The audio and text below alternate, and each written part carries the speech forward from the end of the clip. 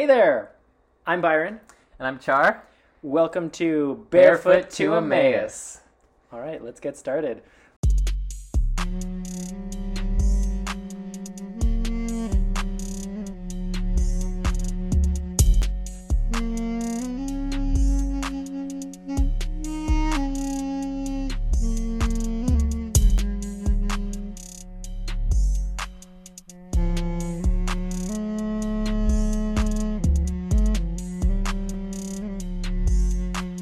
This is our first podcast, our first time ever trying to make a podcast, We're flying pretty low.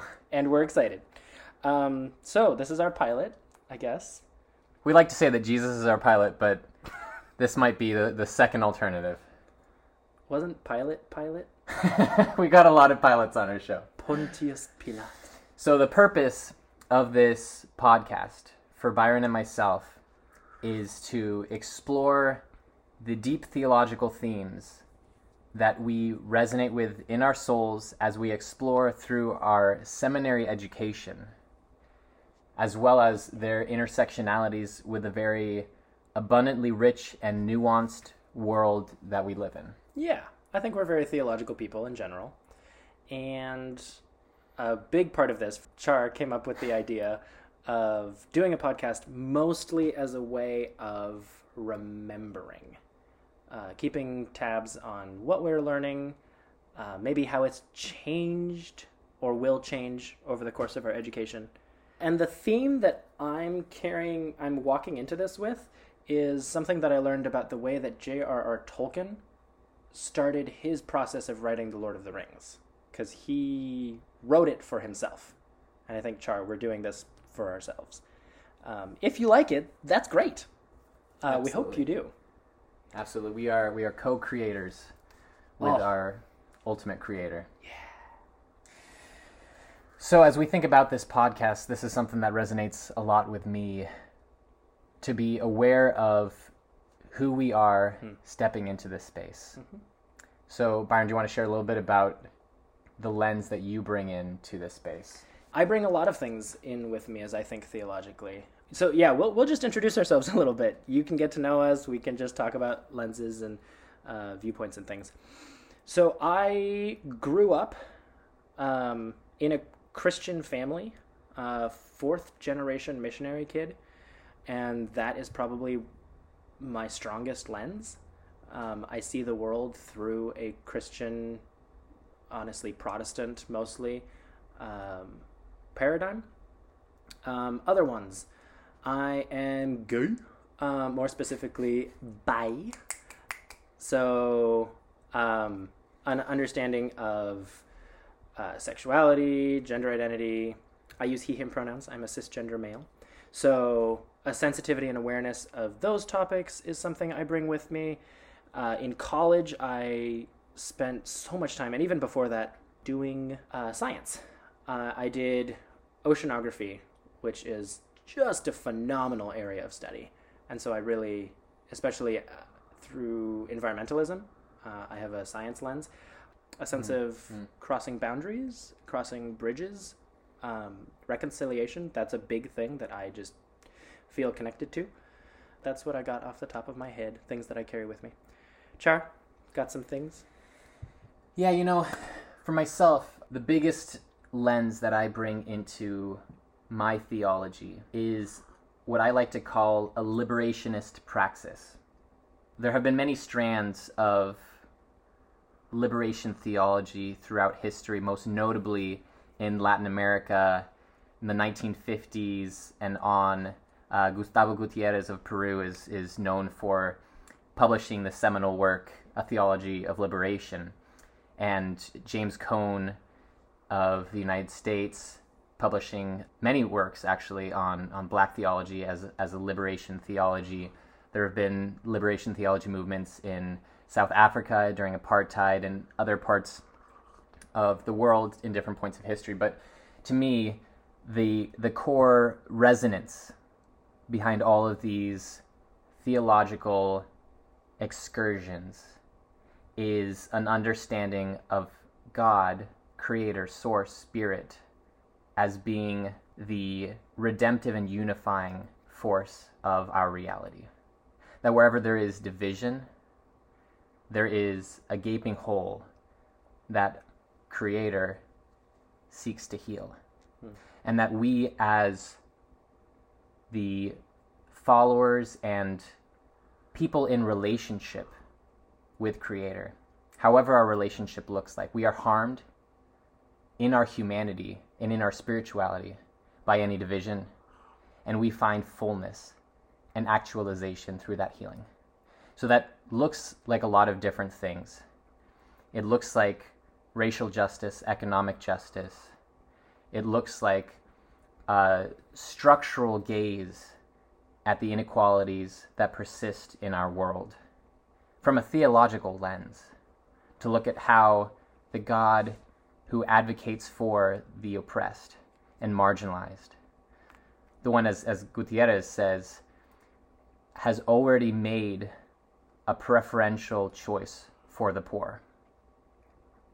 That is the lens that I bring in, as intersectional as I can make it. And I'm constantly learning and being humbled by new facets of liberationist praxis that I was previously blinded to. I try to keep an open gaze, and I try to move humbly and openly through that process.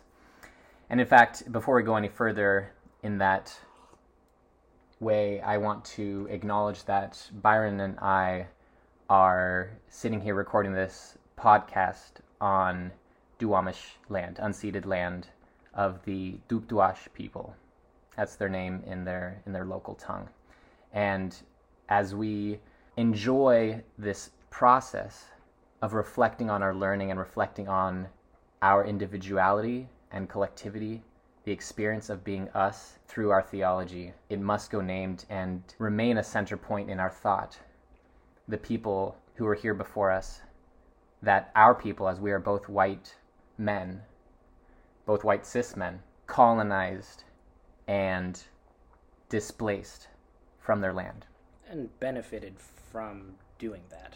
Absolutely. I mean, I think something, as long as we're confessing, that's a Christian concept. We're recording this on technology that is mined from rare earth metals, potentially in China, potentially in other places in Africa, maybe by people who are probably underpaid. We're sitting nice and warm. A lot of enslaved labor in that. There's privilege. There's, Chara, you bring up the idea of contexts, particularly through a liberationist lens. And I don't know if anyone else knows, it's helpful for context, but we're sitting in Seattle, Washington, in the middle of the COVID-19 pandemic. We're both doing classes online. All of these things will inevitably affect our perspectives and our experiences of everything we're doing right now.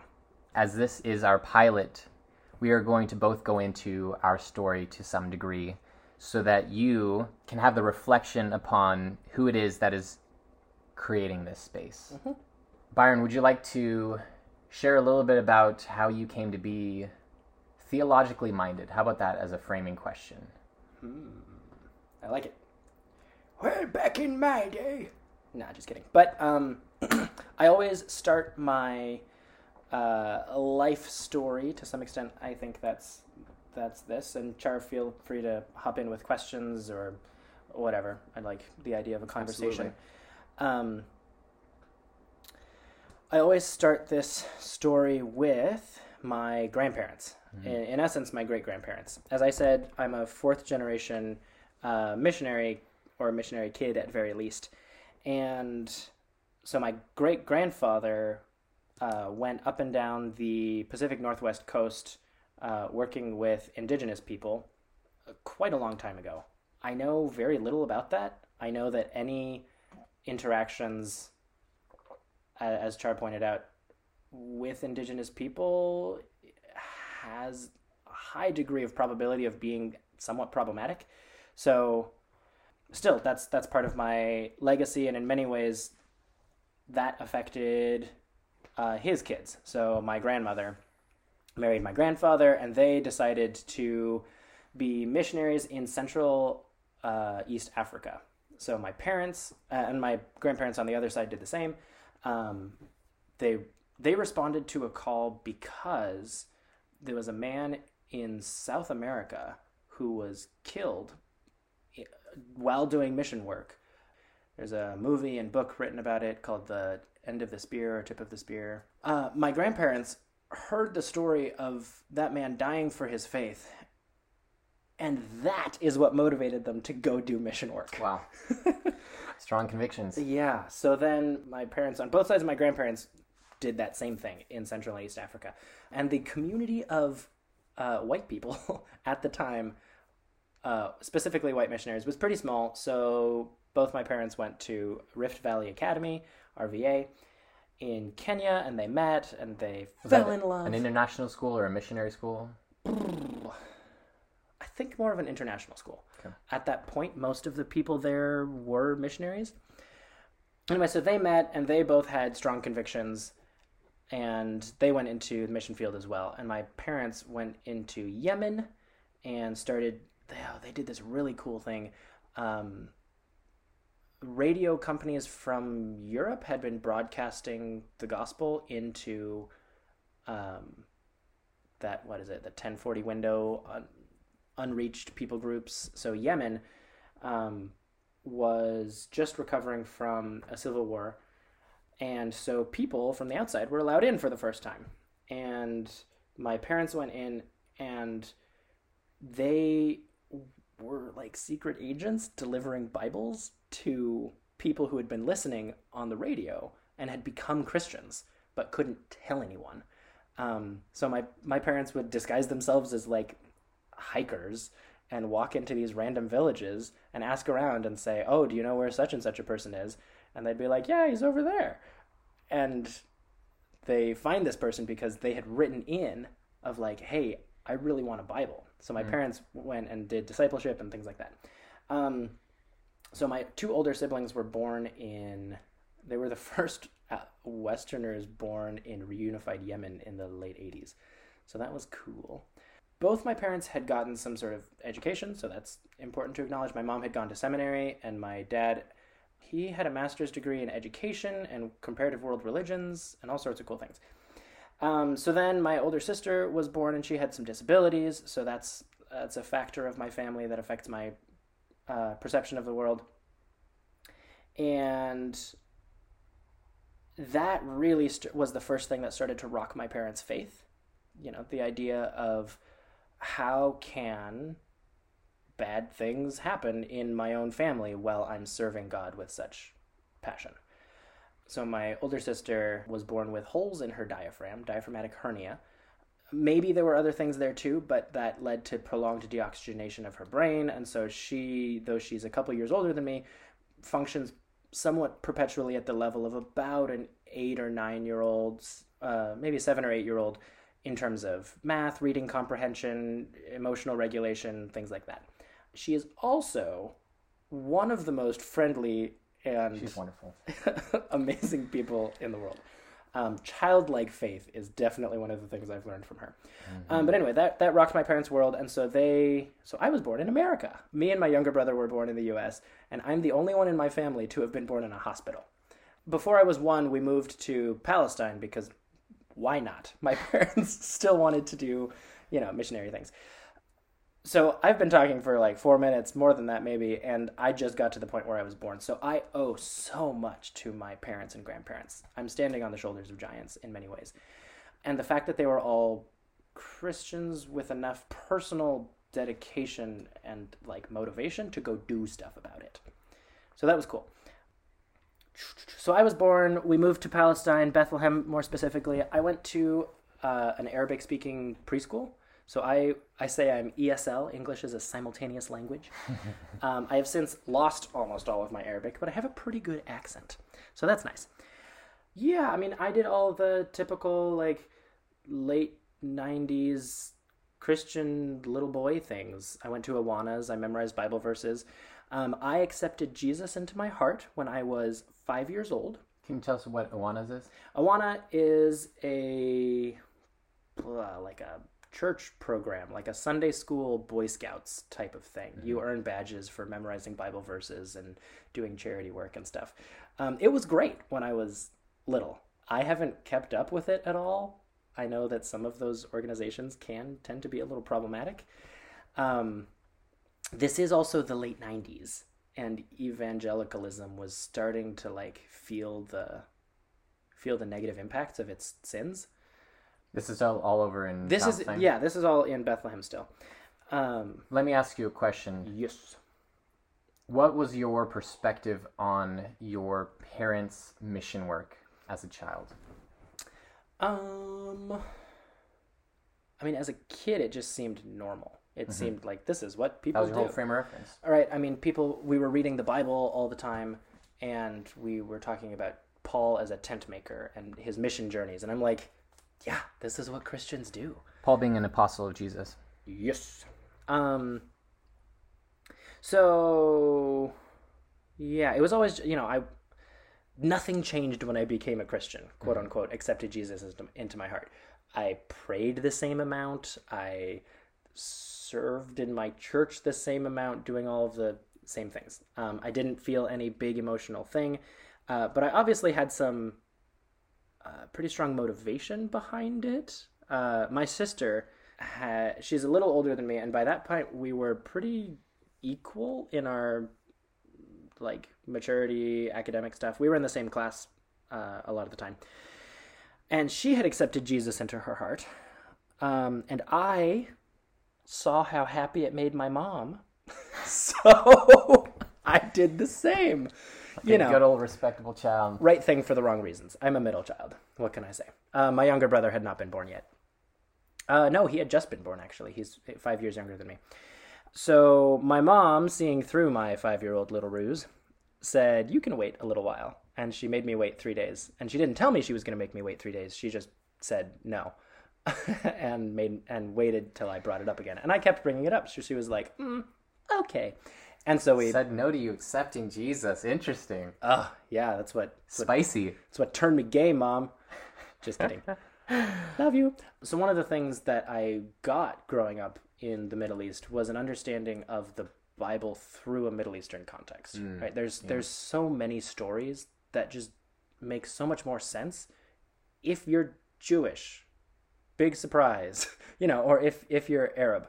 The concept of Middle Eastern hospitality, the concept of really how small that region is. We're in Seattle, and the distance between like Nazareth and Jerusalem isn't much farther than like Everett to Seattle. Yeah. Right? Like this idea of Jesus like walking everywhere. It's like, oh, I get it. So there was a believability to the Bible.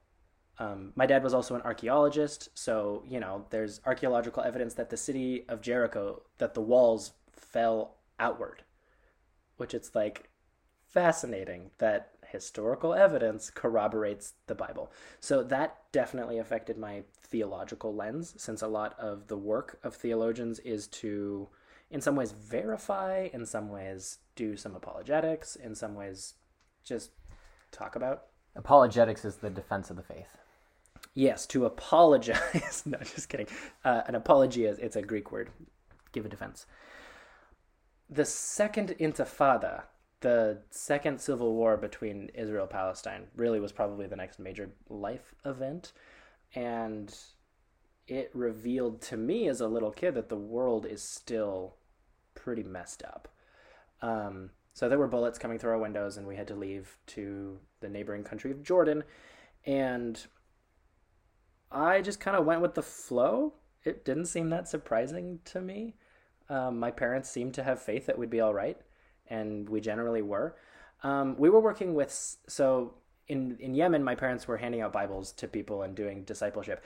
In Palestine and Jordan, we were working with South Sudanese refugees, so people in Muslim-controlled South Sudan who had similarly become Christians, and then because of that, their entire life was forfeit, right? Their families would torture them to give up Christ. And these people had to flee for their lives with nothing. And with very little information about who and what Jesus was, they came to the Holy Land. They came to the place where it happened. Wow. Because they wanted to be pastors and they wanted to go back. So there were some amazing people who we worked with, and my siblings and I like got to hang out with their kids all the time. My favorite song from that era. We went to Sudanese church, and the favorite song was "Jesus is the winner man, the winner man, the winner man. Jesus is the winner man all the time. Boom, boom, the winner man, the winner man, the winner man, the winner man, the winner man, the winner man, the winner man. Jesus is the winner man all the time." Which, of course, was hilarious as a little kid because Jesus was a wiener man. That was what made you gay. That's also, really, it makes all the sense in the world. We have the answer here, folks. Got it. Okay, so then fast forwarding, my parents were doing all this mission work and stuff, and then 9/11 happened. And I know people our age, I'm 25, born in 1995, people our age, like, have this cultural memory of like, oh, I know exactly where I was when this happened. And I don't. And I was in the Middle East at the time. So that tells you the amount of America focus that, it wasn't a big world event. Yeah. It was in some ways, it affected airline traffic and stuff. But, people were afraid. Every time we would come back to the States to visit my grandparents or something in Portland or Seattle, our friends in the U.S. would be so happy that we, came back safe. It was like, oh, all the terrorists over there and stuff. And they were really worried. And we were like, what are you talking about? And then anytime we went to the States from the Middle East, all our Middle Eastern friends were like, oh, are you passing through O'Hare? Like, that's in Chicago, You'll be shot up. You'll be killed by the violence there. And both scenarios are, of course, as ridiculous as each other. So our church was a pretty big mega church in Gresham, Oregon called Good Shepherd. And I have no problem saying this because the truth is better than hiding things, and people do stuff to themselves. Truth shall set you free. Yeah, this was a church that spent $10,000 getting a bigger flagpole because the Burger King next door had a higher flag than that. Right? This is where cringy. What's his name? Tim Keller? No. Anyway, like, this was a hub for evangelicalism in the late 90s. And so they called us back from the Middle East for being anti-American because we spoke Arabic and because we were working with Muslims. My dad wrote them a letter saying, so, number one, I thought that was the point. Number two, there once was this man who was a terrorist. He had letters from his religious organization to murder Christians on sight. He already had. He had authorized it. Looked on while other people murdered Christians in front of him, and thought he was doing a great thing. And then at some point, he had a spiritual encounter. And then Jesus changed his name to Paul, and he went on to write most of the New Testament. Right? The idea of what is nationalism compared to the kingdom of heaven. So that was a huge moment for me. In many ways, my grandparents... they had some different ideas. My parents, in my experience, always had a very healthy approach to alcohol, for instance, had a healthy approach to parenting, all sorts of great things that I thought they did really well. There were some little things, not to blame them for stuff. It was the late 90s, but like we weren't allowed to play Pokemon, for instance, because they were monsters and monsters were demons. Oh, my whole childhood right there. Yeah, so what did I miss out on? It's probably why I'm gay. Just kidding.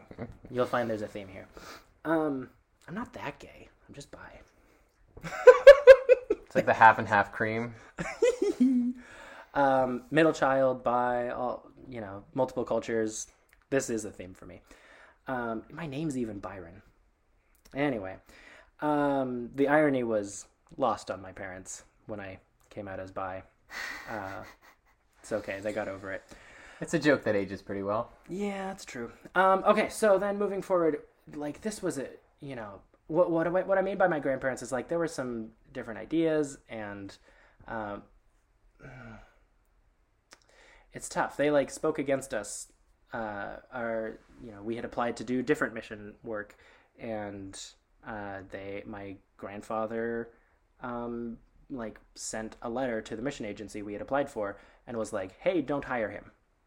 And if someone's dad tells you not to hire them, you're not going to hire them. There were some other issues and stuff. It was a hard time for my family. And so it was a strong issue. And my grandparents, I mean, bless them on both sides. Well, they are also products of their time, their generation. And I've learned so much from them, right? Again, the ability to acknowledge difficulties is an important and mature thing. But it was difficult. And, well, I mean, one of the difficult things is that they really didn't acknowledge the issues that they had caused. There's a lot of intent versus impact there. Like, oh, well, I didn't mean to do that. Okay. Anyway, so we had a house in Portland, and we lost that property during the recession, and so it was just like bad thing after bad thing after bad thing. And so we moved back to the States. I did middle school there, and it was a huge culture shock for me. I was a little kid, I knew some Bible verses, but this is where I kind of stopped identifying as a Christian. Christians were now, at this point, the enemy. And juicy. Yeah. I mean, they were the ones who had ruined my world. Yeah. Right? I had given everything, my family had given everything to following the good news of Jesus, and it was churches that had messed that up. And my dad had a really hard time reconciling that with the idea of a good and loving God. And so that was also a big thing. My dad is such a theologically minded person with so much information, but I don't think he has what I would call a loving relationship with God. And I think God treats us all differently. Yeah. So, he might have, a relationship more like Moses at the end of his life. And I might have a relationship more like John, the beloved, at some point. The one whom Jesus loved. Anyway, so all sorts of little things like that. So we moved to Guam after a little while. I went to an Episcopal high school and middle school. And that was also interesting. So chapel was a mandatory thing, but again, America particularly is so reactionary to the idea of individualism, right? Things like that. It's so reactionary to the idea of being told what to do. So as a missionary, my whole life was like, hey, have you thought about Jesus? But the reaction to that was so negative and strong that I stopped doing that at all. And in middle school, I didn't give God one thought. That's not necessarily true. I'd still have theological conversations with my dad, but he had a pretty negative view about some stuff. So, God was a very theoretical thing at that point. I wasn't reading my Bible really. Again, I knew a lot of my Bible, so it didn't feel like a necessary thing. Perhaps a certain passive agnosticism? Yeah, there wasn't any doubt of... I knew God, and Just apathy. No, not even... Well, yes, apathy, but not... Apathy of, action. It was a personal... It was a conscious relationship, or a conscious understanding that God exists, and, I'm saved, quote unquote.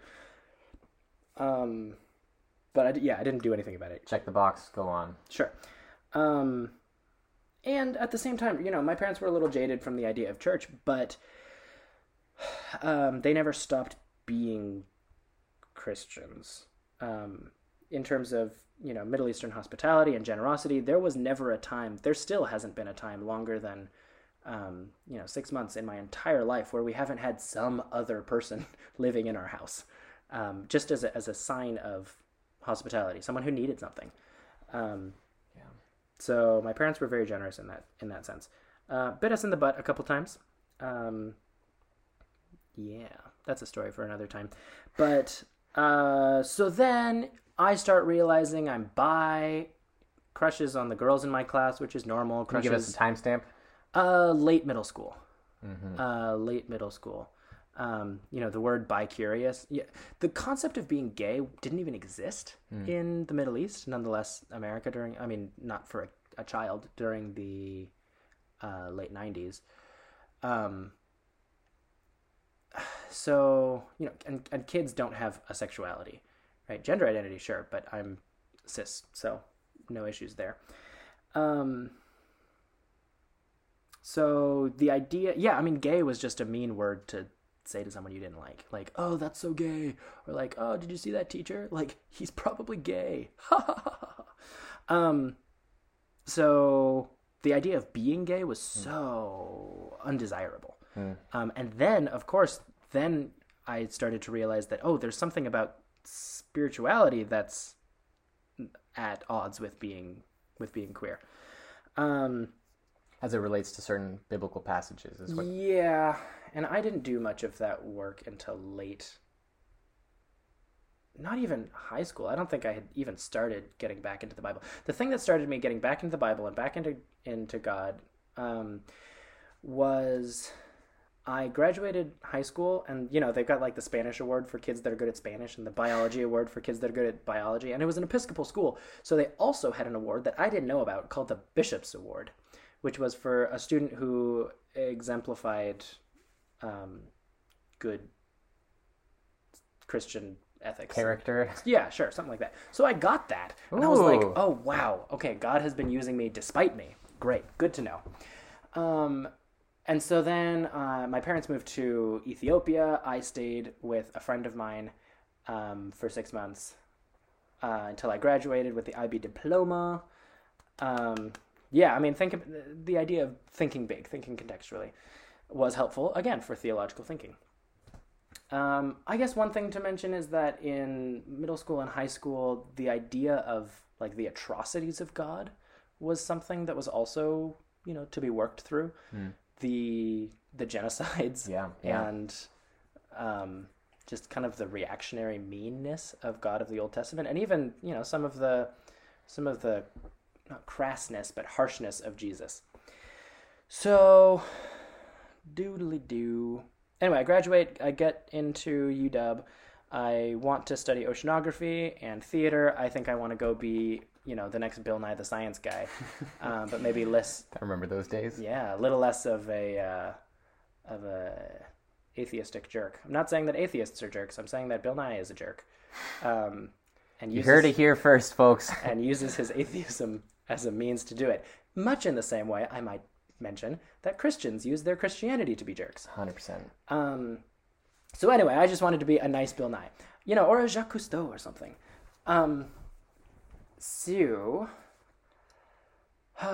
then I started getting involved in my church. I went to a church called University Presbyterian Church, UPC.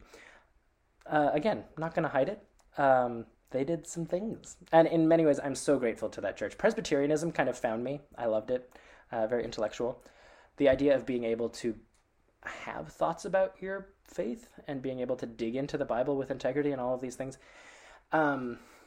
was important and big for me. So I knew, though, that there was a problem, right? Now I was getting into the issues of like, oh, the Bible actually says some things that like can't be gay, kill them, some pretty on the side, a little casual. Cash, Leviticus 20. So then I started reading and I started thinking, and I came out to my cousin, I came out to my aunt. I hadn't dreamed of coming out to I had come out to my high school director, theater director. She was like a mama to me. That's beautiful. Yeah, it is. And so it was important, obviously. So there's a thing that us gabies say sometimes, that we don't do theology out of a sense of interest or even passion or devotion. We do theology out of a sense of survival. Right? I cannot, according to the faith that I was brought up with, I cannot be a Christian and gay at the same time. I risk the possibility of going to hell. Like, that's pretty intense. And I had, in high school, I guess I should have mentioned this, I did go through a long zone of, trying to pray the gay away. Not specifically from, like, a biblical mandate, but just a cultural sense of, like, oh, it's clear that this is not okay. Yeah. That survival mentality makes it a liberationist praxis. Ho, ho, ho, ho, ho. Are you claiming my No, we my can both share that. as a subset of yours? There's a power to having your identity be rooted in your pursuit of liberation. In a lot of ways, as a very privileged individual, I don't have that. And it's coming from a place of compassion and empathy, but not from a place of necessity or survival like you experienced and still experience. Yeah. So I started reading books. So the reason I didn't come out to my parents, and they handled it well once I knew how to have the conversation and share it with them, and I did when they came back from Ethiopia, in my second year of college. I hadn't shared it with them because they're both so brilliant and strong in their faith and strong-willed and intellectual, just all sorts of things, that if I had come out to them when I was 15 or 14 or like 12 when I started noticing, they would have tried to change me. And they might have been very successful at making me think that I could change. And you can win an argument even if you're wrong. Yeah. And I just realized every time I had never, by the way, felt any condemnation from God or the Holy Spirit or anything about queerness. It was always just a social thing that was presented as undesirable. But I had to do the work. I felt compelled to do the work. I didn't have to do the work. That's an important thing. If you're LGBTQ+ and you don't want to read tons of books and get the equivalent of a master's degree in theology. LGBTQ+ and Christian. And Christian. Or even LGBTQ+. I've dated...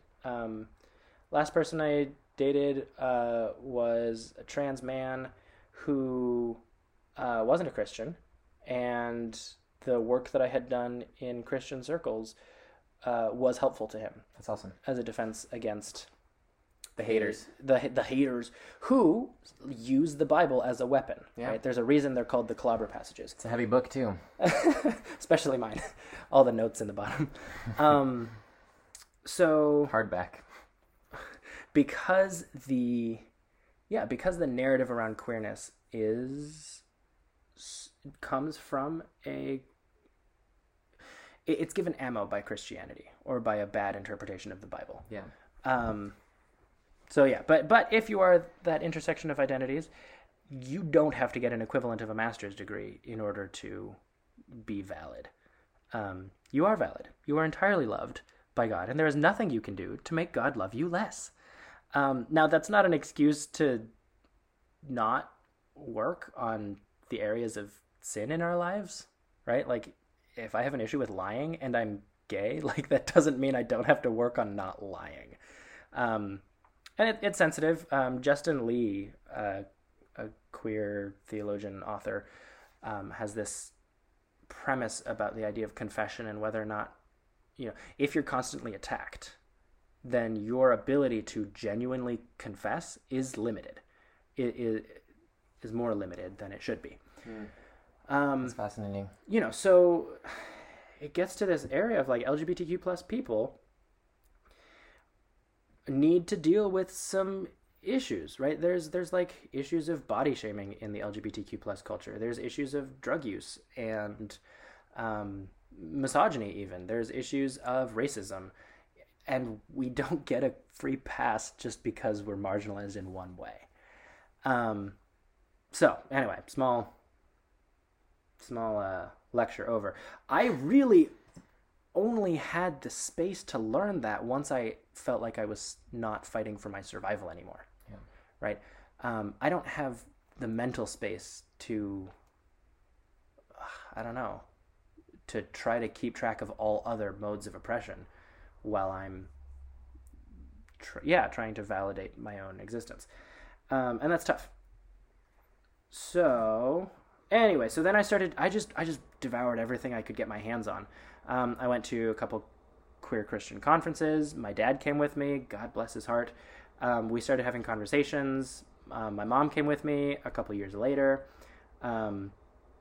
They thought I can't speak to their process. That perhaps another we can do a podcast on coming out. But yeah, just every time I dug into the Bible with an open mind, of like, what is it that God actually wants? Then I discovered that actually God is bigger, more loving, more complex, and more beautiful and inclusive and stuff than I thought. I would go in, I would discover a new thing that I think like, oh, this could be like a nail in the coffin of like why I actually can't be gay. And then I do a little bit of research and I'm like, oh, wait, it's totally fine. The Hebrew word toevach doesn't mean just like, ew, it's gross to be gay. It's like, it strongly indicates that the action that it's commenting on was actually used as like a demon temple worship practiced by the neighboring Canaanites. So like, that's the reason why it's no bueno. So anyway, theology, just thinking bigger about stuff, and thinking more educatedly about stuff. And at this point, that kind of took over my life, not just in queerness, but, science, right? Wow. What is the theological view of creation, and what does that mean about our ability to take care of the planet and each other? So, queerness is not the only thing. I make lots of jokes about gay stuff because it's low-hanging fruit, because it's so fun. Now I can say it's fun. It was a tough battle for a long time. Yeah. But yeah, then I was like, I started doing ministry stuff, and people were like, Byron, you have some gifts. You should maybe go to seminary.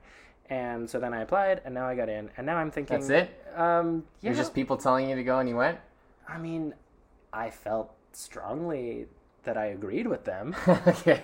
But I'm a very cautious person. Yeah. Arrogance is a tough sin to deal with, and so I don't want to, presume or take up a ton of space or doing things, right? So it was the confirmation, it was the affirmation of like, yeah, I think that there's a book that needs to be written by a bi person with an international Middle Eastern perspective. A lot of the books, I mean, here's a big thing. A lot of the things that have been written and a lot of the work that I've done, I've spent 7 years doing apologetics, right? Christian apologetics around queerness. But as soon as like I can get it through my own head or other people's heads of like, you're not going to hell because of who you want to kiss, right? Like, as soon as I could get that through my head, then the real work starts. Then we need to figure out, okay, then what are the ministry needs of LGBTQ plus people? I love that. So it's a good framework. Yeah, I recognized that I was good at that, and other people were recognizing that I was good at it. Back to UPC for a second. They were doing some really amazing stuff, especially with anti-racist work, to the best of their capacity, I think. And they were doing some not great stuff with LGBTQ plus stuff. So anyway, they made some mistakes where they just like kicked out all of the queer and queer affirming leadership of the youth program. They forced out the middle school and high school directors, both of whom were affirming. The only female pastor on staff who was affirming left because of similar issues. Like they took a hard left turn. Right turn? I don't want to politicize it. They took a hard turn in a direction. And they're dealing with the repercussions of that. And other people are dealing with the repercussions of that, right? I am emotionally dealing with the repercussions of my church having effectively forced me out. Mm-hmm. Especially a year before I started at a Presbyterian seminary. So that was a big thing in my theological understanding, because it's not just theology, right? It's also a relationship. So what work did I have to do to reconcile my own broken heart with the love of God and the church and all of these things? I had done apologetics for so long that I had missed out on the relationship of God and the Holy Spirit, and Jesus. And I had a pretty swawesome mentor to help me through that. I had a pretty swawesome best friend to help me through that. Who's that? Oh, you probably know him. He's about as tall as you. Well, hey, sounds like a good-looking guy. Didn't say that. Anyway, so that kind of brings me to the present, right? One of the things, we can talk. Oh, it might be great to do a podcast one time about like our individual statements of faith. Ooh, all these ideas. I like that. And once we get all famous and like people are watching this or listening to it, you can like contact us on Instagram or something and send in your ideas. Thanks, Hinia. I know you are our only listener. Prob's true. What was I saying? I got distracted. You're saying you've come up to the present moment. You're in seminary. Actually, big questions. Yeah. Okay. So, I've got these ideas of like the unchallengeable unchallengeable challengeableness of God. Now I sound like Scott Gronholz. Love those paradoxes. Yeah. Accept that you are accepted even though you're unacceptable. Thanks, Scotty G. Anyway, all sorts of things. I'll wrap this up quickly on my end because I really want to hear about your story. That we can ask any question of God. We can bring any doubt before God. We were doing a class this morning that was really tearing apart. I have a pretty broad, nuanced view of the construction of the Old Testament, but even then, we were reading a book that was like tearing apart this understanding of even the concept of what Israel is as a like tribal group, the Israelites, the Jews, during the canonization of Scripture, and does the fact that part of the Old Testament come from neighboring religious groups like Mesopotamia or Egypt, like does that invalidate the reality of God's story with us? No, technically no. Does the idea of the Bible says the world was created in 6 days and stuff, does the possibility of God having done it through the beautiful process of evolution and the creativity of physics and all of that science, does that change the story? Does it invalidate the story of God? No. Anyway, so something that I've learned theologically is that there is nothing that can attack or discredit God. Crank up the heat of your questions as much as you want. God will not disappoint you. That's actually I'll end with this. That's my favorite Bible verse. And it has two meanings. Romans 10:11 says, "For we know that those who are in God will not be put to shame." The other translation is, "will not be disappointed."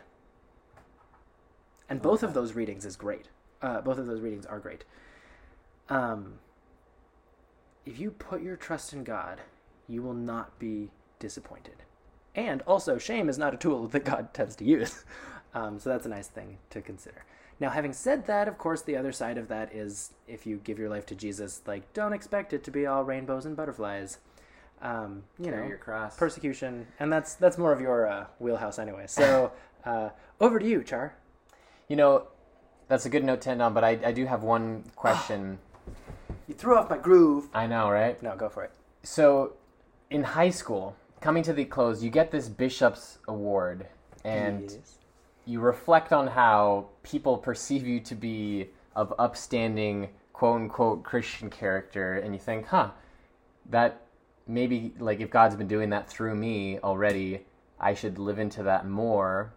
It seems like that's one point, and then the next point we hear is your journey of survival as a queer Christian, trying to find your place in a context that oppresses you.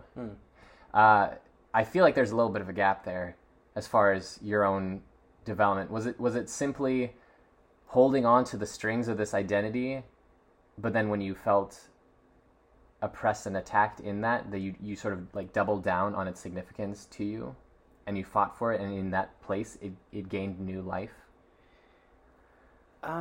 Great question.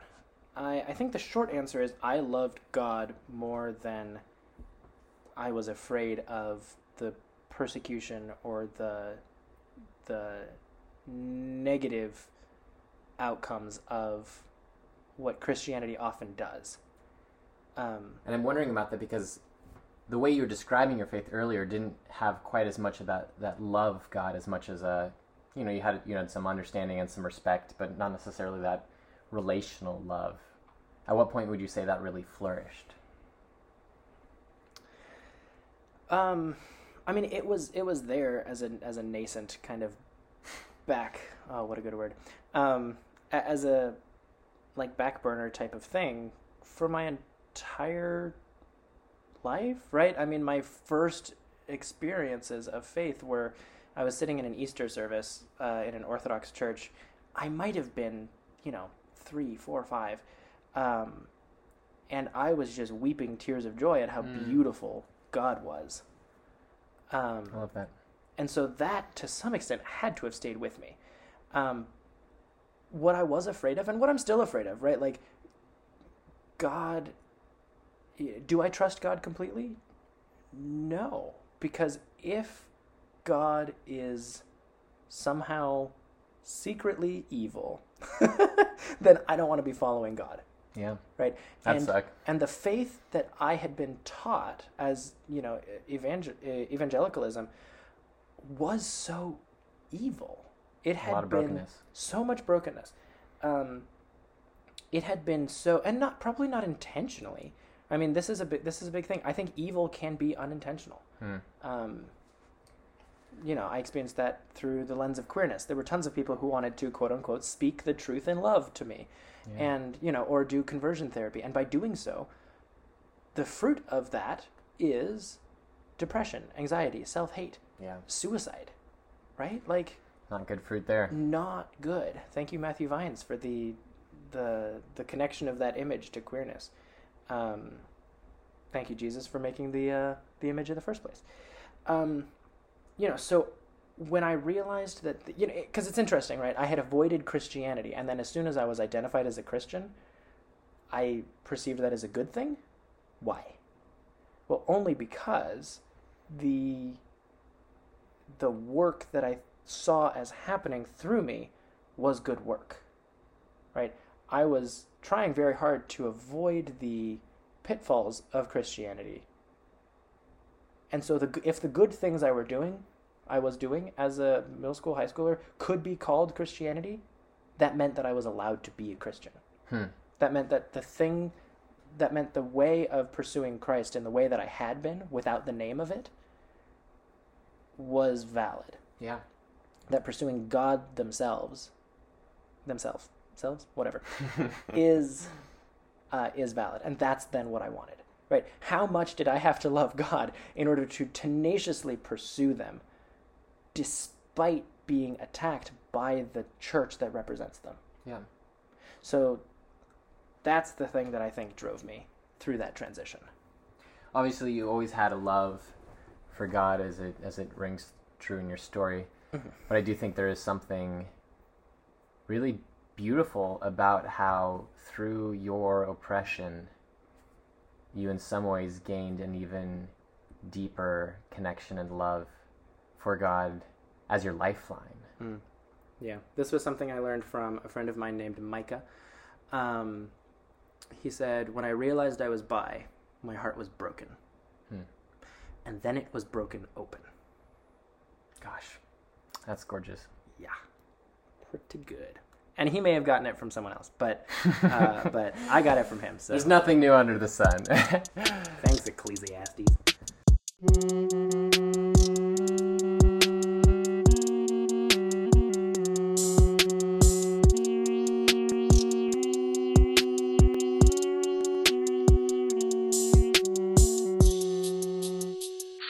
So I want to hear from you. All right. So your question is, what led to your theological lens? Yes. Byron, one of the things I love so much about your story is that you recognize the context that your faith grew up in, both in terms of your family and your geographic environmental context. It affects all of us, how we grow up, but many of us don't have the language or perspective to notice that. And so that's something I really appreciate about your story. In my story, there is a role that geography plays. It looks a little different. So I was born in Seattle, Washington, a twin, actually. I was stuck under my mama's rib, and I almost died, but, saved by the miracle of modern technology and medicine. And, yeah, as a child, I was quite socially inept. My awareness of other people's emotional experiences and needs and methods of communication amongst people was certainly lacking. For example, when I was mad at people, specifically kids, my sisters, and any friends, I would bite them. That was how I'd express my anger, and that led to some upset parents on the other end.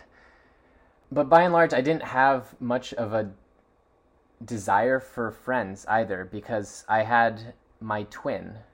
I have a twin sister. Her name's Henia. She's the most important person in my life and my second half. And we were always there for each other.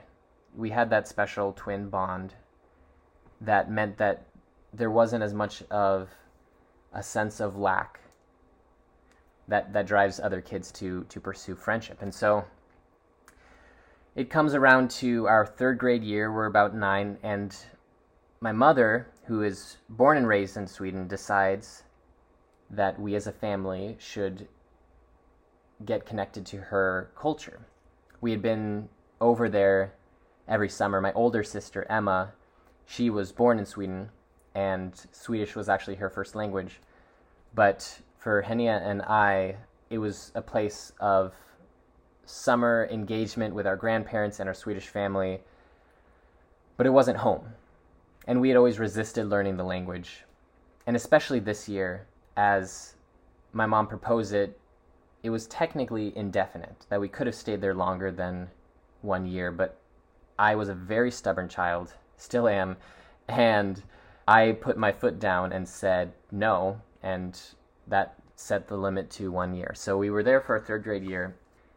That was the first major life milestone where Henia and I experienced bullying from students in our class. Can I pause you before, because this is such a big moment in your life. I want to get the Christian theological context of this, right? Your parents are Christians. Yeah, so I grew up in the church. My relationship to faith was nominal. It was status in the sense that my parents are Christian, so I was Christian. And it meant something to me, but it really was, as is for many kids, just passively following your parents to church. God was real because that's what I had been told. I hadn't really critically analyzed it as I would today. But here I am in Sweden. My sister Henia and I were alone in a school where we didn't know anyone, we didn't speak the language, and as I had mentioned before, had no real experience with friendships outside of each other anyway. So socially and culturally and linguistically marginalized in this context. And these two boys who had come from troubled homes were, they felt the need to exert their own power, to have some semblance of control in their life that had so little control, had picked on other kids prior, and we happened to be the perfect targets coming in with no connections. And none of the other kids stepped in to help us because they were relieved that it was no longer them. Now, we told our parents about it, and they complained to the teacher, but the teacher was a very disempowered woman who didn't feel like she could really engage. And so this whole year we had this experience, and the emotional violence of being followed home and cussed at, and they made jokes about my mom, whom they had never met, and it shouldn't have meant anything, but as a kid it did. It hurt me, and they would keep me in the lunchroom, block the door so that I couldn't go out to recess. Just little things that coalesced in a deep-seated sense that I was all alone and that I somehow deserved this experience. Because why else would it happen? Why else would they be doing this? I didn't have the perspective to understand their hurt at this time, and so I thought it must be me. And this is the point where I, as a very intense person, dove into this effort to grab for myself some sense of self-worth. I created in my mind these pillars of perfection that I pursued to have some semblance of being above that person who was worth being bullied. And these pillars were academic, health, both in terms of food and exercise, sexuality, and faith. And there may be some that I'm forgetting in this moment, but essentially what that meant was in school I needed to get an A in everything. If I got anything less than that, it was a sign that I was that horrible person, that worthless person that deserved bullying. In terms of health, there was this extreme control of what I ate, specifically to not intake that which I considered bad. So things like sugar and butter and other things were off the table, and I ended up losing a lot of weight to the point that my parents were concerned that my sister and I were anorexic. I think a better term for it would be orthorexic, but there was definitely an aspect of control that was obsessive and causing a major detriment to my health. With the exercise element, it got so extreme that I literally counted the steps that I took to make sure that my sister wasn't taking more than me. Now, this is an aspect that I should share too, is yes, it was internal, but it was also this dual comparison where she was my standard of comparison, that I knew that I was not this worthless person if I was at least at her level. Yet I always felt like I was under her level. And so I always felt like that worthless person. And I continually imbibed that self-loathing. It was a very dark 6 years of my life. The aspect of sexuality was cultivated from the nucleus of a child who yelled, "Ew, girls, cuties." So, in essence, when you are not exposed to external ideas and education, like during sex ed, I would plug my ears and put my head down on the table so I wouldn't hear or absorb anything. My understanding of sex was that it was evil. That kind of tied a little bit to the faith aspect, but it was also internally propagated. And then that girls and boys should be separate because sex is evil. And it wasn't that girls were worse than boys or that they're bad, but just that there needed to be this separation. So finally, the aspect of faith. This was the point where my faith started to mean, quote unquote, more to me. Well, I'm going to jump in because the time scale of this is important, right? You mentioned third grade in Sweden, but you came back. We came back. Thank you for, we were there for a year and then we came back. So it was in fourth grade that a lot of this started to unfold in my life. And in many senses, snowball, where it started at one point and it continued to grow. Some of it mellowed out a little bit over time, but for the most part, this was something that continued for the next 6 years, kind of evolving and developing in its own way, but keeping me as that self-loathing individual with just a sunk self-esteem, no sense of real self-worth. But to that aspect of faith, growing up in the church, in a Christian church, I had this understanding that this was the right thing.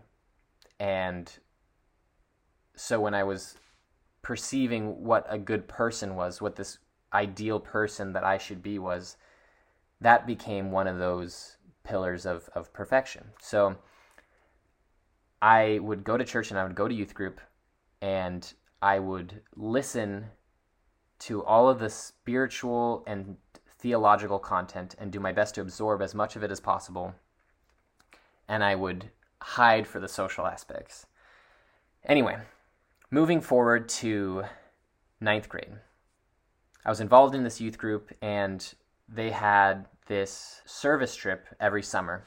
In my incoming 9th grade year, I was invited to come on this trip and I refused because to me, the idea of being in a group of people that I didn't really know and outside of any context of comfort that I had, essentially forced to be in a pretty social environment, was hellish to me. There had been mandatory school camps prior, and I would literally hide under my bunk bed and starve myself for the duration of the trip, in part reminding myself through that process why camps were a horrible thing. So I had no incentive to want to go to these service trips. The following year, this is now the summer after my 9th grade year, summer before 10th grade, yet again, the opportunity comes up to go on this mission trip, or this service trip. And this one was local. This was in Seattle. Again, I had no reason to want to go on this trip. However, I felt a push within me. And I had no words at the time to describe what it was, and so I was undeniably confused by this. The language that I would say now is that God was speaking through me. The Holy Spirit was speaking to me. But at the time, I was totally confused, but I actually listened to that voice. And that was one of the most important decisions I've ever made in my life. I listened to that voice and I said yes. So I signed up for the trip. I convinced my sister Hinia to do so as well. And we were a part of this program now. Prior to the trip, we had a sort of social activity, get to know your small group. I was sitting in the back of the van as we were driving around town. It was a photo scavenger hunt, just counting the seconds, head out the window, just socially disconnected. Because again, that's who I was. Now, fast forward a little bit more to day before the mission trip starts. I get a call from Scott. His name has already come up in this podcast. He's important to both of us. He was my youth director for that youth group, and then he's also someone that we've served in more recent years up to the present in various youth groups. But he gives me a call and he says, hey, there's this guy who is no longer able to make it onto the trip. His small group was already pretty small and pretty girl heavy in proportion. Would you be willing to switch into this group? And now this is a group of people that I had never seen.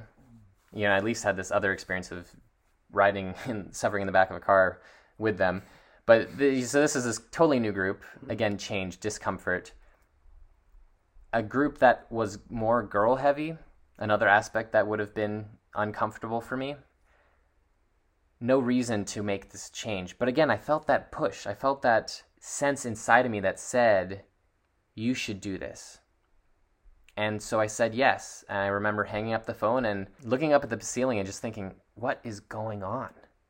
I had no idea what was happening to me.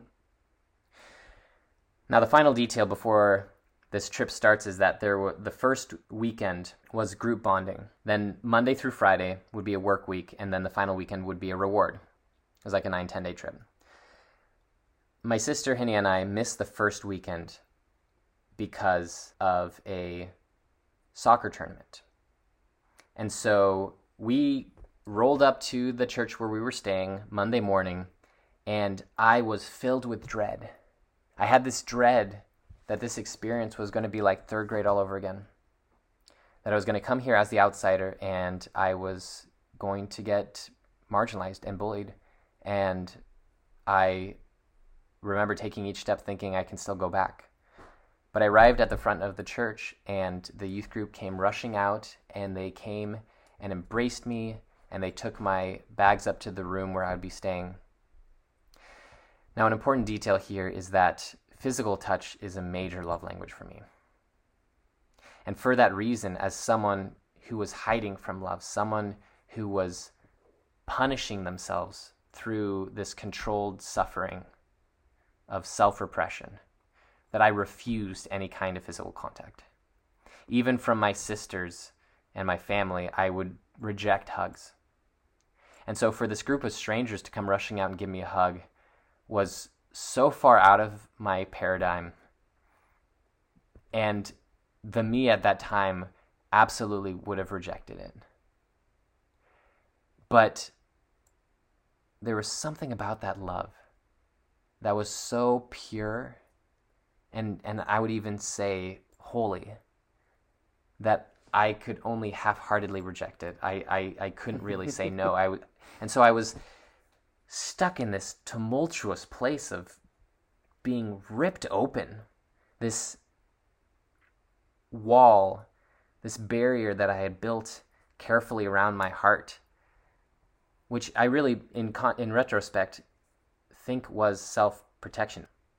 You know, I personally don't believe that we do anything to truly destroy ourselves.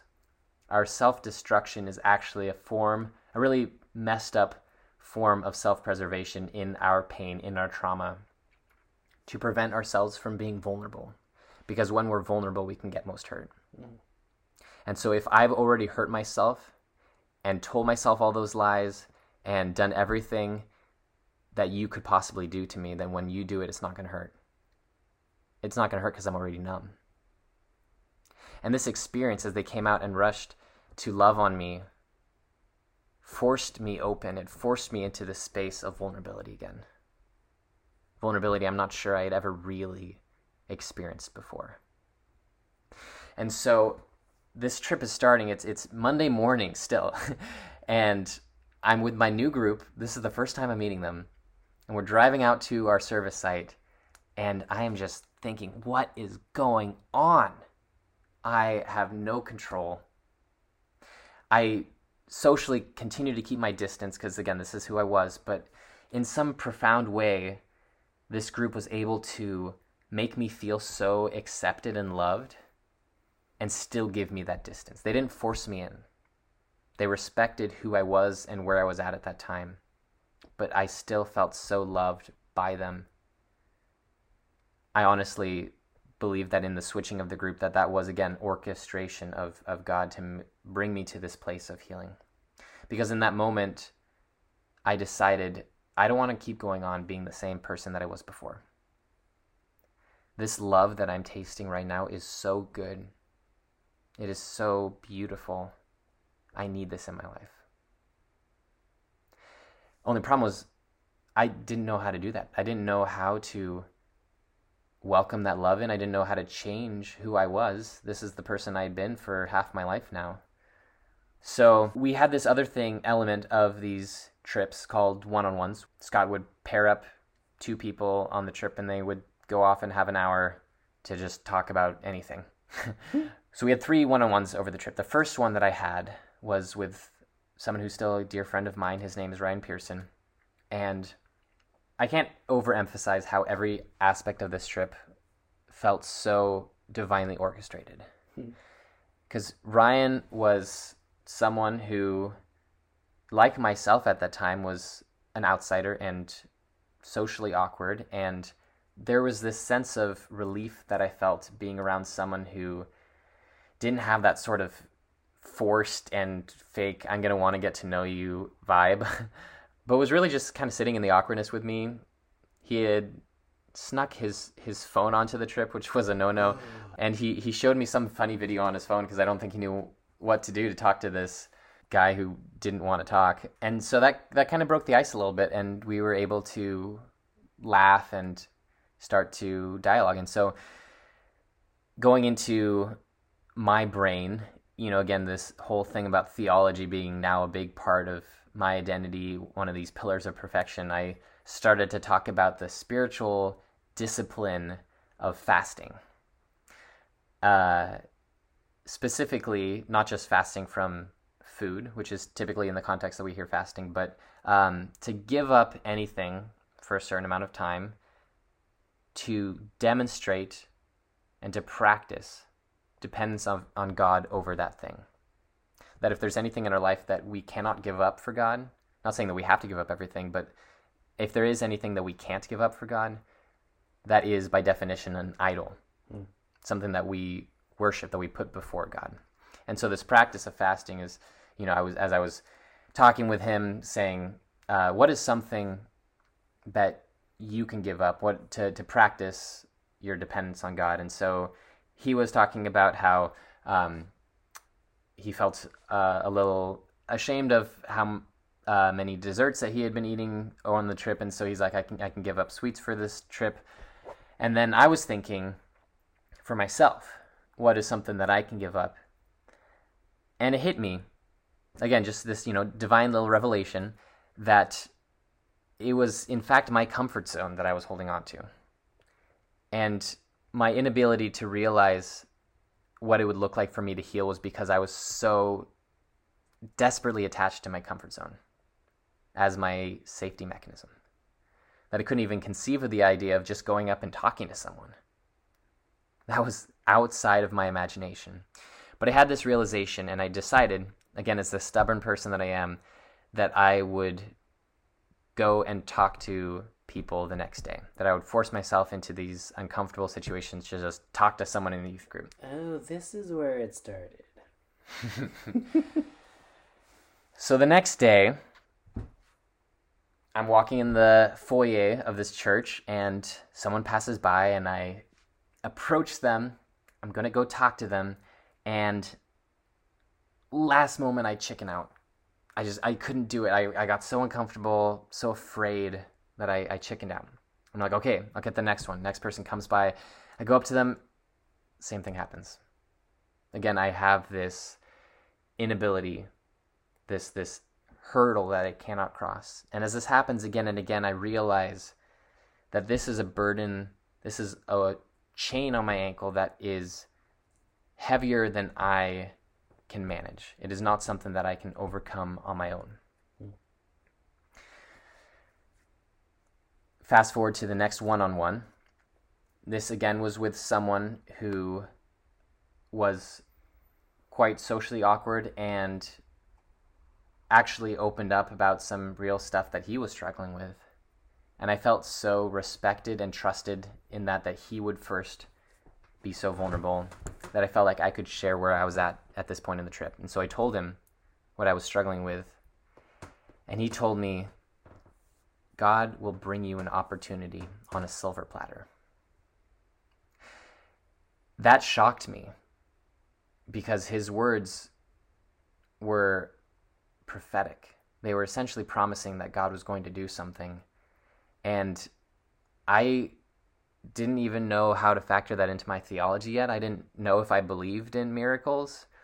But here it was, faced with this bold statement.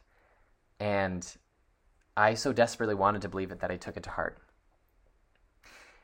The next day, we were taking a little break from the work, and we as a whole youth group went to a pool. And in the changing room, there was this guy named Parker, who was the only guy on the trip who had never been to the youth group before. So he was someone that I'd never seen before. Which, in a sense, is the perfect test of reaching out to strangers, is the one person that you've never actually seen before.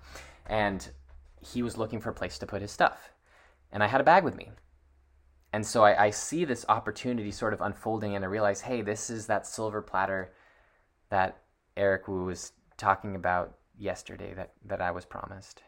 And so I thank God for this, and I go up to him and I let him put his stuff in my bag, and I start to talk to him. I get to know his name, where he's from. And then after those initial questions, I became so uncomfortable again that I just left. And I was beating myself up because I felt like I had been given this silver platter opportunity and I had let God down. Now fast forward to the end of this trip, the weekend. Our reward was a camping trip. And on this camping trip, we had our third and final one-on-one. And as Scott is reading off the names of who's being paired up, I knew that he was going to pair me with Parker. And he's reading off the names, and he says, Parker, and then he calls me out. And in that moment, all of the pieces sort of fit together. That in my mind, I was able to see, just in that moment, everything come together, how God had been working from the beginning to this point to get me to this place to say, look, I've had you in my hands this whole time. I can heal you. And in that moment, the last piece of the shell on my heart just fell off. And I went on this one-on-one, no joke, a different person. That the way that I was able to engage with him, and the following day for our debrief, I opened up the group in prayer, and I was going around and I was hugging everyone, which again was something that I never would have done before. I had this dramatic healing in my life, this dramatic God moment where my disconnected and unemotional theology suddenly became my life-saving relationship. And from that point on, I have been devoted, that I feel like I didn't have a life before. And so I feel like my life, everything that I have now is a gift from God, and that I need to live it out to the fullest for God. I could go on for ages and ages about my story. For the sake of time, I'll kind of wrap it up to some few other key points. This was the point where my faith became real to me, and where I made the commitment that I will stand by the rest of my life, that everything I do in my life, I want it to point towards the goodness that God has for this world, the healing and redemption and love, reconciliation and justice of God. I didn't have all those words yet. That was theology that developed throughout the end of high school and college. That understanding of God as one who defends the poor and the marginalized, and stands by them, and mourns with them, and suffers with them. But I did have this sense that God is love, and that God is healing and restoration, because I had experienced that so profoundly in my life. So I step into high school now with this deep desire to make friends, and all of my passion and vigor that I brought forward was very unfruitful for several years. Because you can't just go up to someone and say, hey, let me share my life story with you and everything that I've ever gone through, and then you can do the same, then we're going to be friends. Which is ironic, because that's exactly what we're doing right now in this podcast, and that's also exactly how Chara and I became friends, but it doesn't work for most people. It usually doesn't work, especially in high school. Don't recommend for all of you in high school. And because friendships develop over time, and that's something that I've since come to realize is actually really beautiful. Mm-hmm. At the time, I couldn't understand it. And so it resurfaced those old insecurities of being alone and being worthless or undesirable. That surely, as I was extending myself in such a vulnerable way and people weren't responding with that same kind of desire for connection, that it must be me that they didn't want. And so those are themes that I've carried with me in my life, but it also really helps me emotionally empathize, even if I haven't had the same experience as people who've gone through other experiences of oppression. To some core level, there is this sense of understanding of what it means to be isolated and targeted. On an emotional level, I have just some bare bones level of understanding that is enough to make my compassion and drive authentically driven. That is not just heady, but that there is this sense of emotional understanding. Another very important aspect of my life, and I've mentioned my twin sister Hinia many times, what I didn't start with, because it didn't become real for me until later, was that my sister is trans. Growing up, I thought she was my twin brother. And so that dynamic of competition was very much because I saw us as two halves of the same whole. In some way, my perspective of gender being, part of that picture. And when she came out as trans to me, my response was at first very poor, where I told her, in essence, I know who you are, and that's not who you are, because I'd lived with her for my whole life, and, I had this perspective of knowing her better than anyone else, and maybe even herself. But obviously that wasn't true for this aspect of her, and in time I grew to realize the grave mistake that I had made and repented, and in her graciousness, she immediately forgave me, and we've been able to grow really deep in that aspect of her identity as well.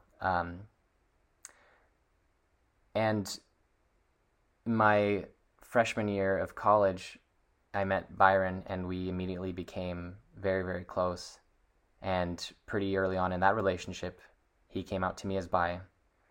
And my reaction was also not ideal. It wasn't negative. It was more neutral. I basically said, okay, which at this point now I wish I had celebrated. But that wasn't where I was at that time. But with people like this in my life, and other people of other marginalized identities having the graciousness to welcome me into their life, where through relationship, I have cultivated a deep understanding of how real systems and efforts of oppression are in our world. That has become the most important aspect of my commitment to God, is a recognition that the social injustices and oppressions and systematic structural forces that keep people disunified, that keep people apart through power and privilege and oppression and suffering, that is the antithesis of God. And so to live into my faith means to be committed to fighting for justice in every facet. And like I said before, there's still so much learning. One of the most important and influential classes I took in college was Disability 101, because it was something that I wasn't really interested in. I had more of a focus on race and economics, and so it didn't really strike me as the most important thing to focus on. And for that reason, I had very little understanding. And so when it was required as a prerequisite, I had my whole worldview shaken of how incredibly important it is to be aware of the oppression of people who are societally disabled. So when it comes to my theology and my commitment, that drive to find justice, but specifically through faith practices, as someone who has come to find such life in God as communicated through the Christian faith, to see people who share that same faith have such oppressive views, and to perpetuate the structures and systems of oppression that exist in this country and this world, is blasphemous. And it bothers me more than atheists or people who are not of my faith who do this, because it's personal. In my personal relationship with Jesus, to see other people who claim that same relationship, but who live out such hate. And I don't say hate necessarily in an emotional way, but in the sense that if you can believe that someone's humanity isn't worth fighting for to your discomfort, that isn't worth you giving up your privilege, in whatever way it might look like, if you can believe that you have a broken view of their humanity, and for that reason you have a broken view of all humanity, and therefore your own. And when you're disconnected from your own humanity, how could you possibly be connected with the God who made you and made all people? And so in some senses, it's out of righteous indignation. In other senses, it's actually out of deep love that I really desire for other Christians to have a full connection with God, one that is stunted by their oppression and their complacency in their oppression. So for myself personally, where that takes me is a commitment to economic justice. And I say economic not to deprioritize any other systems of oppression, but to recognize that in many ways it is the undergirding force behind all other forms of oppression. It is the teeth behind oppression. That it's not the wealthy, BIPOC, queer, femme, disabled folk who experience the greatest oppression, but those who are economically marginalized. It is in economic vulnerability that people are most susceptible to systemic forms of oppression. And so if we actively pursue healing on that front, which requires a radical redistribution of our economic means, which in fact is the second most mentioned theme in the Bible. It's an important thing to recognize that the Bible is actually in very many ways an economic text. Now, it doesn't have its own economic theory per se, but it does recognize how much of a temptation and how much influence and idolatry goes into money, because money is power and power is access. And so that theme is so important in the Bible, and it's essentially going to be the focus of my ministry moving forward. Yeah.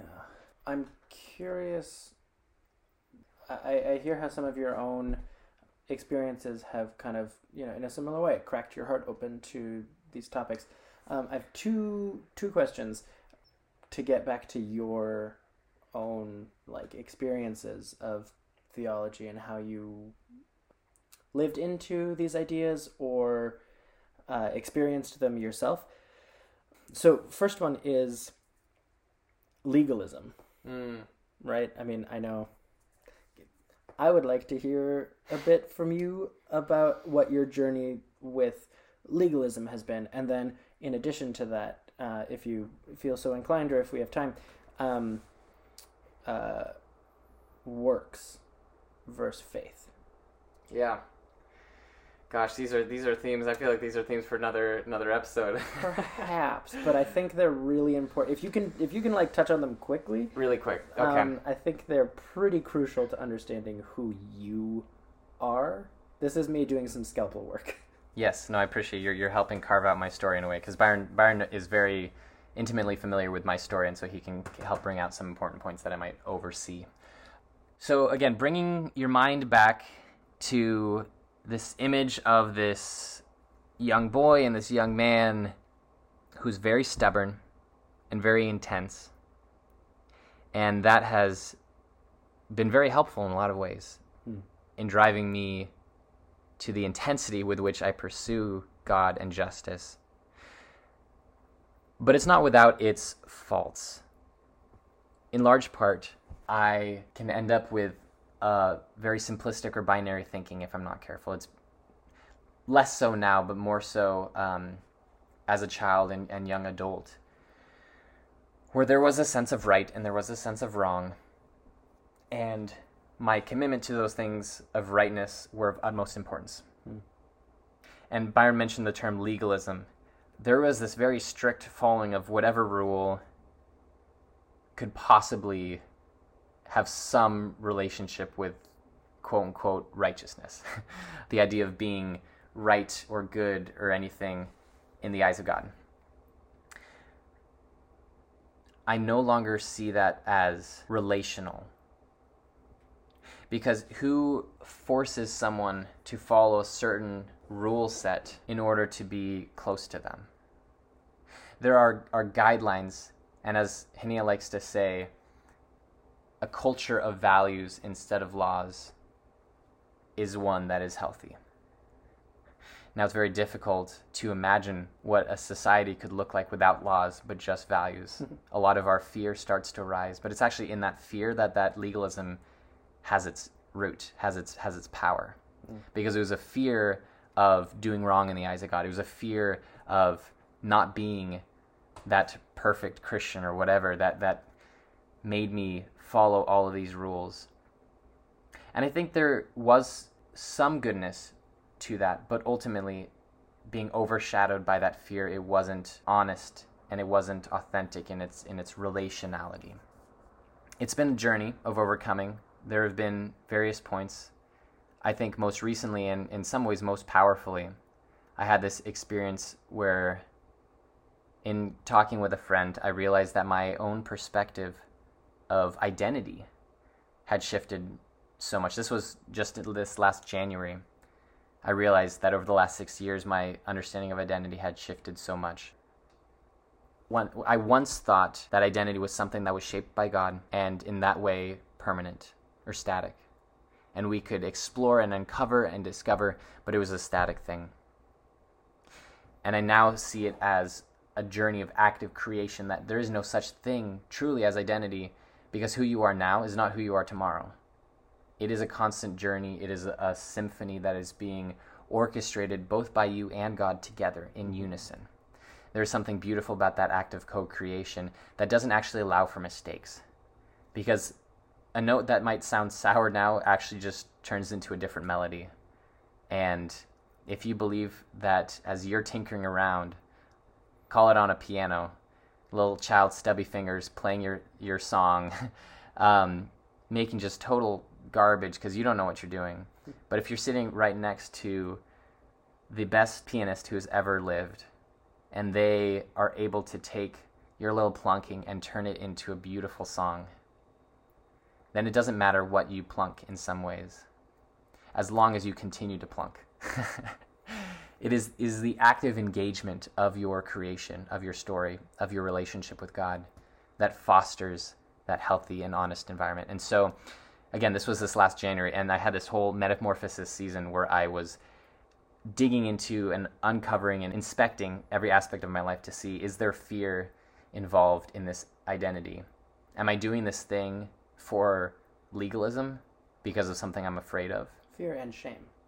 That's a big thing. Or is it something that is a genuine and honest manifestation of my love for God? And I grew a lot through that process, and I'm sure there are many aspects of my identity that I still have to work through in that regard, but that was a huge moment. In the past, and I would say even in the present, I hold myself to a very high standard. And in part, it's because I know that I can, that I have been challenging myself since a young age. You know, as I described prior, that a lot of that was unhealthy. But I do think that there was some redemption of some of those aspects. Like, I would still consider myself to be a healthy person. And while I am no longer controlling and obsessive in the way that I was prior, it is still something that I am very intentional with. And that's true of a lot of aspects of my identity, including, as some might think, a sort of Christian morality, that I always have an argument for why I do or don't do something. Everything seems intentional in my life because I am in my head a lot, and I'm very intentional about trying to make sure that I am living my best life, specifically my best life for God and with God. But when you've thought about something a lot, you usually have pretty well-crafted arguments, and that can make people feel pressured into doing something. So yeah, that is certainly part of my story. You've mentioned a lot about doing. What is your motivation for the doing that you do? Because you do a lot, and you do things. Absolutely. So again, this being a worldly placed theological podcast, that the context is the reality that we exist in, and the content, hopefully, is the theology that intersects with that world. That's kind of the theme of this podcast. There are a lot of Christians, and in many sense, the church as an institution in the modern day and age has embraced this idea of orthodoxy, which means right belief, right thought, as being preeminent over orthopraxis, which is right action. Now, liberation theology, which again I told you that I have a proclivity toward, switches it. It flips it on its head, and it says, how could you possibly say that you believe that it is right to love your neighbor, but you don't embody that love of neighbor? That, in fact, invalidates your proclaimed belief. You can't really believe that you love your neighbor if you're not living it out. If I thought my house was burning right now, if I believed that my house was burning down, I would rush out of that house. Or I would grab whatever I need to save, people I need to save inside the house, and then rush out. That's not even necessarily a conscious thought, but there is a conviction in your belief that it is something important and you act upon it.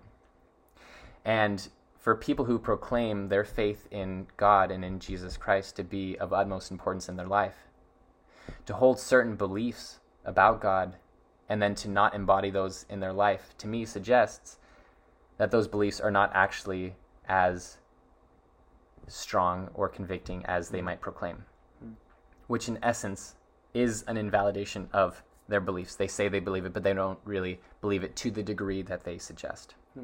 So in my life, I have been a lot about thinking, because I do think it's important to have a sense of grounding. Now, that there should be openness in that as you continually evolve, and this is for myself a continual practice of evolving my thought and my understanding as I seek to be humble and posture myself in humility to being wrong about anything. But as I am convicted to something, I cannot but act upon that.